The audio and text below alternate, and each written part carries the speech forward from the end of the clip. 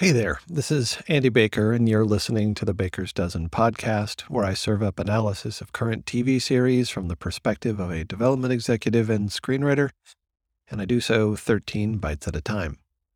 This is Fettcast number 7, where I deep dive into the season/series finale of the Book of Boba Fett, In the Name of Honor.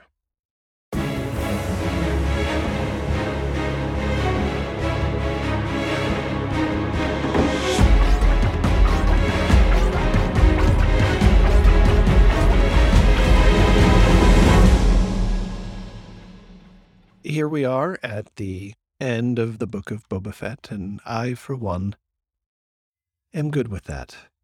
Without any further ado, because there's no point in a preamble, we're moving on to number 1. What exactly does Boba Fett do? Mando did not tell him where he was going when he went to Freetown to talk to Vanth. And clearly in this conversation early in the episode, they haven't talked even between Boba Fett and Fennec, have not talked about spice as a revenue stream before this. So what does Boba Fett do with his time as a crime lord? And of course, and then Fennec is the one who came up with the whole plan about how to deal with the Pikes and the Syndicate. And this is all news to Boba Fett. And it's a horrible plan. They split up their small forces and spread them all around town. And this was supposedly so that they could see where things are coming from, but they didn't see the Scorpionek Annihilator droids coming, so clearly that didn't work. And you put Black Chrysanthemum among the Trandoshans, the very same race that he attacks randomly at the Sanctuary because he hates them because they enslaved him. That doesn't seem very smart. And there wasn't any reason to believe that the 3 Mos Espa factions would not turn on them. Where's the skepticism, healthy skepticism?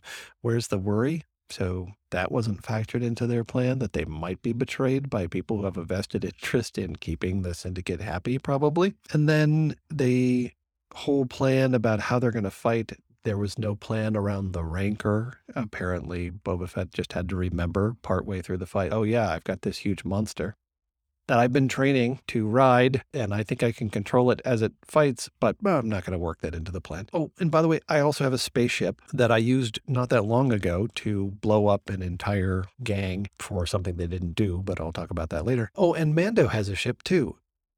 None of this was factored into the plan. Like, why don't you sit down and come up with a plan and not just have Fennec not only come up with the plan, but then enact the plan and then tell you once the plan is underway, oh, this is what we're doing. I know I need to stop ranting, but gosh, this is terrible writing. Terrible, terrible, terrible. 2. Oh, by the way, the bad guy's plan stinks too. So why exactly do you send in a bunch of foot soldiers who can't hit anything that they shoot at? Well, obviously that's a Star Wars staple, so there's only so much you can say about that. But you have these massive droids who are borderline indestructible that you can send out first. Isn't that what you do? Of course, they didn't want to do it because, again, it's convenient storytelling. You want to have the surprising reversal. Oh, it looks like they're going to defeat the Pikes, but no, just wait. Here are the droids. That's when you let the narrative get altered by what you want to show on the screen as opposed to how it would probably actually, and granted it's a sci-fi world, but this is how it would play out. You would send in these droids first, not have them show up after a whole bunch of your people. And they don't have a ton of people. All of these people have been mowed down. Then, okay, now we'll send in the droids. And also the droids, they have this firepower advantage. And one, the droids, clearly all antagonists in the Star Wars universe, not only can they not hit things when they shoot at it, but they program their droids to do the same. But all of the townspeople and all of our heroes are hiding behind low walls that are pockmarked. Like, why don't you have the droids keep shooting at those walls until they blow up and then you kill everybody? But they don't. It's maddening. They should be pressing their advantage and they're not. Yeah, good guys' plan stinks. Bad guys' plan stinks too. 3. Gender problem. Just wanted to point out that the death of Garsa Fwip last week and the female Tusken earlier in the season, now that the season is at an end, we can look back at what they did and how they did it. And they clearly are trying to balance the scales here at the end by upping the presence of Drash, the British accent speaking Maud, and Fennec. Obviously, she's been around the whole time. But Drash as a character is largely ineffectual, felt very much like she's there for the gender balance. And they're clearly ticking off some boxes here. They had diversity, they had gender diversity, they had racial diversity, and all to the good.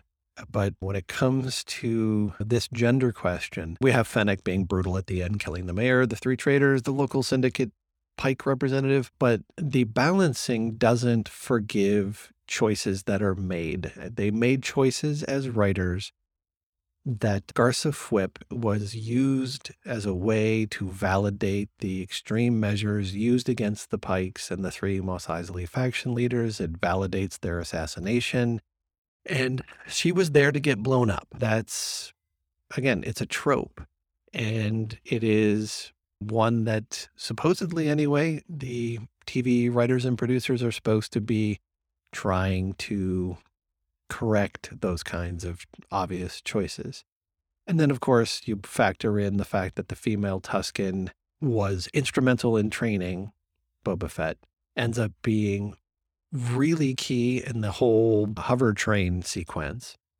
And then when they are wiped out, the Tusken Raiders, his tribe of Tusken Raiders, we get to see the male leader, his body on the ground. We get to see Boba Fett put the small gaffy stick into the fire, representing presumably now the child, because the child didn't live, nor did the woman, but you get no closing moment there. These gender choices, giving her no moment there, that female Tusken, she didn't even have a name. Obviously, none of the Tuskens did. But then Garsa Fwip also leaves the story and seemingly was introduced early enough where we might have thought she'd be an interesting character over the course of the series. But they're just to die. And yeah, there's a gender problem here in the book of Boba Fett, and it's one of the things that make me not like the series and hope it doesn't come back. Yeah, I said it. 4. Underdevelopment issues. So I talked last week about the fact that when you underdevelop characters and storylines, things end up feeling unsatisfying when you get to a finale. And here we had it. Boba Fett throughout the episode is saying things like, these are my people and I need to defend them.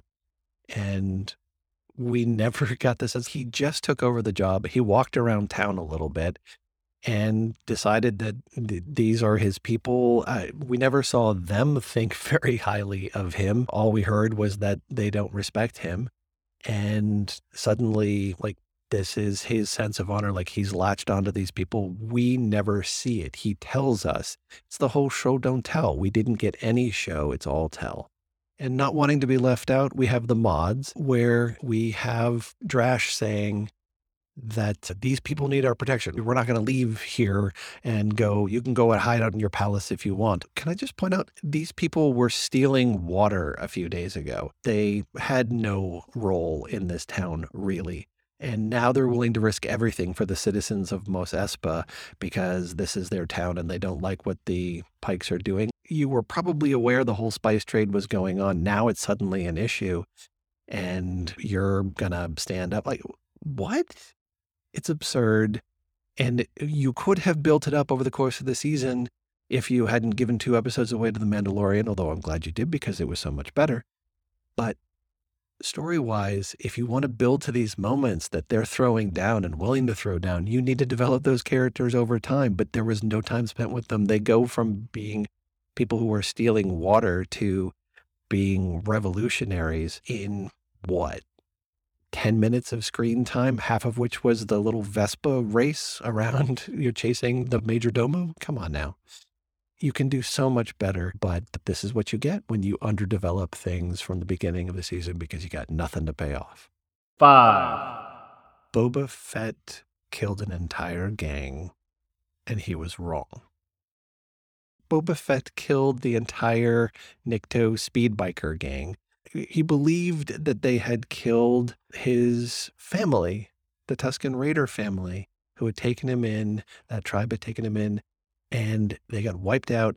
And he finds out in this episode that they didn't do it, that it was the Pikes who framed them, and he wiped them out, flying overhead with his ship and blasting them. And we're just going to gloss over that. We got that scene that shows some of the Nikto speed bikers attacking the moisture farmers.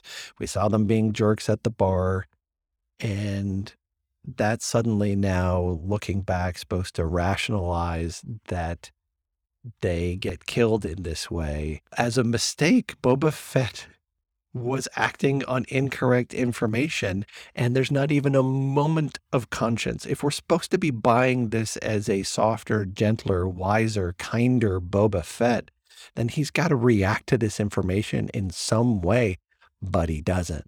He just killed them, and I guess they deserved it because they were bad people, but Boba Fett should be questioning his choices when he finds this out, but we get none of that because we had to have a lot of fun action and we didn't want to feel bad about our titular hero. It's, once again, it's just bad writing. Like, how can you gloss that over? It drives me nuts. 6, Ridiculous action beats. So I'm just going to rip off a few things here as to just moments in all of this action where, whether it's direction, whether it is writing, or a combination thereof, there's just so many choices here. You have Chrysanthemum being tackled by a bunch of Trandoshans, who, by the way, all of them had weapons a minute ago, but suddenly none of them have it, and they're just going to pile on top of him. And by the way, all the guns I went to the Aqualish, like, you're not going to give any of the Trandoshans guns because then you don't have to get in close to the Wookiee, just start shooting him. Although we did see people try to shoot him later, and apparently he's somewhat impervious. Anyway, obviously the Aqualish can't shoot, nor can the Annihilator droids, nor can anybody, really. We get the death of the Emorians. Okay, so on the good side of the ledger, you have to have some people die, but they're not going to kill off anybody major. And so those are the ones who end up being chosen to die. And it's really ridiculous. That's the choice that they made, but whatever. Anyway, throughout the action, whenever you have action, you have suspension of disbelief. And it's the fact that, if you had the droids being able to shoot and had all the Pikes being able to shoot, then everybody would be dead. And that's not what we want from the story. So I understand suspension of disbelief. But the longer the sequence goes on, the more you're asking us to suspend our disbelief. And when we have moments like every single Pike shot either misses everybody altogether, or when it hits Mando and Boba, it's always in their armor. And again, we expect some of that to happen because suspension of disbelief asks this of us. Our protagonists need to get through the story. But when it happens over and over and over and over again, it reaches a point of absurdity. And then we get things like Scad's spin move before he shoots because he's supporting Black Chrysanthemum, and it's just completely needless, and it looks absurd. Like, you can do needless in action. I get it. Like, Boba Fett and Mando had a bunch of their like tandem fighting stuff, which was a move and a spin and a whatever, but it all looked pretty natural. But this one was just egregious. And anyway, and then there's just the overall question of like, why do you keep shooting these droids when the shields obviously absorb it all? Like, you need to have them learn the lesson of, okay, we're going to have to concentrate our fire, or we're going to need something bigger. But it goes on, and they do the same thing over and over again. And we know it's not going to amount to anything.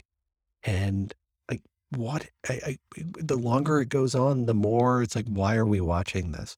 And sadly, I've been asking myself that very question all season long. 7, Some cool action. I'll give credit where it's due. I did like some of the Rancor action here. It wasn't set up enough. They needed to do more with that early in the season, but had some interesting moments. But again, that too went on way too long. The Darksaber continues to be cool. It was set up with all of the Mando material, and which is interesting. And they nerfed it enough so that it wasn't too powerful, but it still ended up being underused and ended up slicing one limb. But okay, still the Darksaber is cool. And Baby Yoda ripping out a bolt is cool. And the Boba Fett Bane fight is cool solely because Cad Bane is just so incredibly cool. But yeah, so I figured I had to throw in a little bit of positivity in here, that there were some things worth experiencing in this final episode. But again, narratively speaking, not enough support and foundation for it. And so it's just eye candy. 8, Believe it or not, I want a spin-off from this series. But not anything involving Boba Fett or Fennec or any of the major players here. I want a sitcom with Pelimato and the Majordomo having their dating life together. Like, I'm totally, I can see a relationship between the two of them. They've got the wacky droids, and I like the energy of both of them. They are funny. They're good counterpoint. They're good actors. Really enjoyed them. I like things like Pelimato saying that Grogu is a terrible name. I enjoyed watching the Majordomo presenting Boba's offer. It at least was some character stuff and brought some personality. But yeah, so give them their own spin-off and give us a Star Wars sitcom, and I'd be all over that. By the way, just throw in here into this one, I am always A, happy to be wrong, and B, always admit when I'm wrong. And I thought we weren't going to get Grogu's choice until Mandalorian 3. The fact that he picked the armor and decided to help out, I'm very glad they did. Because once again, it gave us all of the Mandalorian and Grogu. They gave us all the best moments of this entire series and of this episode as well. 9, The one episode arc. Now, I'm always interested when you have series long arcs, you have big character arcs when you're mapping out the season, and then you have storylines that begin and end within a single episode. And what I found pretty interesting, and then sometimes those choices you make them when it's okay, maybe it wouldn't stretch over a whole season, or it could, but decided not to. It got moved to the back burner, but maybe we'll work it into an episode. And that's what it felt like in this episode, where we encounter for the first time some sniping, arguments, edge to the issues between the people of Freetown and the mods representing Mos Eisley, where they're calling each other sand scurriers and city rats. And then they resolve it later in the episode when they agree to go up there and snipe together, where, we, again, checking off boxes. They're both females, and one is black and one is white, and one's a character from Freetown and one from the city. And so it's representing different, maybe socioeconomic class. Anyway, checking off lots of boxes. And they're going to resolve their differences so that they can all get along moving forward. So we get some sense that after the Pikes are gone, that these people can live in some sense of harmony and peace. Anyway, this all happened in a couple of conversations over one episode, where you could have built that up over the course of the season. But again, they only had the 5 episodes, and they wanted to spend 3 of them on the Tusken rebirth of Boba Fett. But so it's always interesting to me when they throw in this one episode arc. They could have done a lot more with it. It might have been more interesting, and it could have paid off in this whole fighting sequence. Okay, are they going to come and help based on some of the clashing we've had earlier and so on? Like, you could have built that up over multiple episodes. But again, they didn't do that, weren't interested in it. And yeah, man, it would have been interesting to be in that writer's room and hear them talk through all of these choices, because it's just so messy. There was potential there, and they just left so much on the table. 10, Is Cad Bane really dead? I was surprised when they decided to have Boba Fett kill Cad Bane. Cad Bane is very cool, and their exchanges were interesting, but Cad Bane got all the best lines. Cad Bane was one of the coolest things of this whole season, but I guess we can't have nice things. And yeah, so Boba Fett takes him out. That said, when I rewatched the episode today and was watching carefully, hopefully, for any signs of life, and that little red light on his chest, which we don't know what it's for. There's lights everywhere in Star Wars, but it's blinking. and there's a beeping noise that goes with it. And if you rewatch that scene, they really they drop out the sound behind it, and so you can really hear that beep, beep, beep, calling attention to that blinking, and makes me think he's not dead. And why would they kill him? He's too cool to die. Plus, it just seems like the kind of thing that you want to bring him back later. And certainly Filoni is known for bringing characters back. I don't want to spoil anything for you when it comes to the Clone Wars, but people you think are dead ain't dead. That's something Filoni does. So I'm going with not dead for Cad Bane, and I'm also crossing my fingers and hoping that Cad Bane's not dead, because why get rid of the cool things? Boba Fett can die at this point. I don't care. You can take Fennec out too. I don't care. Keep the cool characters. I'm so glad Timothy Oliphant is, Cobb Vanth is still alive, but make Cad Bane alive too, please. 11, Mando really is the best. There's almost no moment on screen when Mando is there that I don't enjoy. Everything from his sense of honor and sincerity to the Butch Cassidy and Sundance Kid almost moment with Boba, where they're going to burst out. And then, of course, the Major Domo interrupts, but then they do go out and fight together. His interactions with Grogu, when Grogu force jumps into his arms, there's so much affection there. And it feels so genuine. It's not all acting, but it is. Pedro Pascal is talking to a puppet, and yet you believe those moments. And then parental interaction between Mando and Grogu, when Grogu's smacking the little ball into his little window on the Naboo starfighter because he wants Mando to hit the afterburners. All of that stuff. These are the best moments. And this is not the Book of Boba Fett. It's a poorly named show. Like, all the best moments, if you were to go back and look at this whole season and list all of the best moments from these past 7 episodes, would Boba Fett show up in any of them? I don't think he would. 12, A few small things. The Rancor, we didn't see the training that the Rancor got. Obviously, that would give too much away probably, but we pretty much only had the one scene when he first showed up and I want to start training. And then we had the little grabby claws when he was having a meeting, when Boba was meeting with the heads of the 3 factions of Mos Espa. But then you have him becoming King Kong all over the town, and why you don't see that he might lose control of this thing. But on the flip side, I will say that the nap time thing, while totally random that he would end up, that Grogu would be napping with him at the end. Like, I try to picture them pitching that in the room and saying, yeah, here's what's going to happen is Baby Yoda is going to use the Force to calm him down and subdue him. That has precedent in the Star Wars universe. That works. But then somebody was like, yeah, but we need to have Baby Grogu do, something cute after that. And we know that when he uses the Force, he gets really tired. Let's have him cuddle up with the Rancor. Okay, I saw it, and I was like, okay, that's absurd, but it's cute. Anyway, just wanted to throw that in there. I don't know what to say other than, what?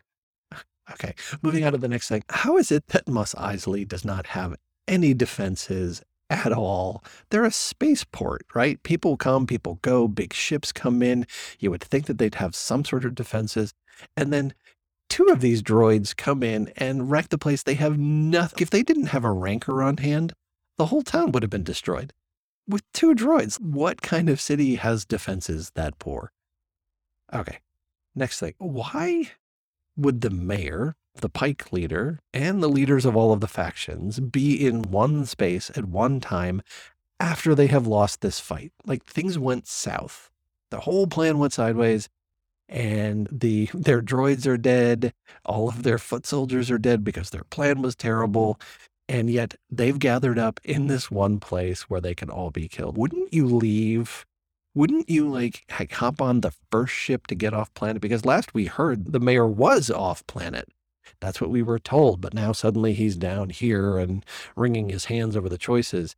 And yeah, they have to be killed in a convenient scene, and so we need them all in one place so it can be over quickly.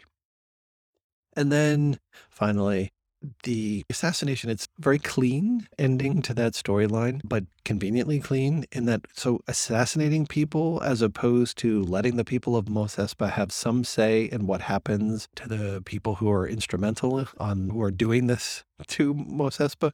Like, that's the rule of the land now.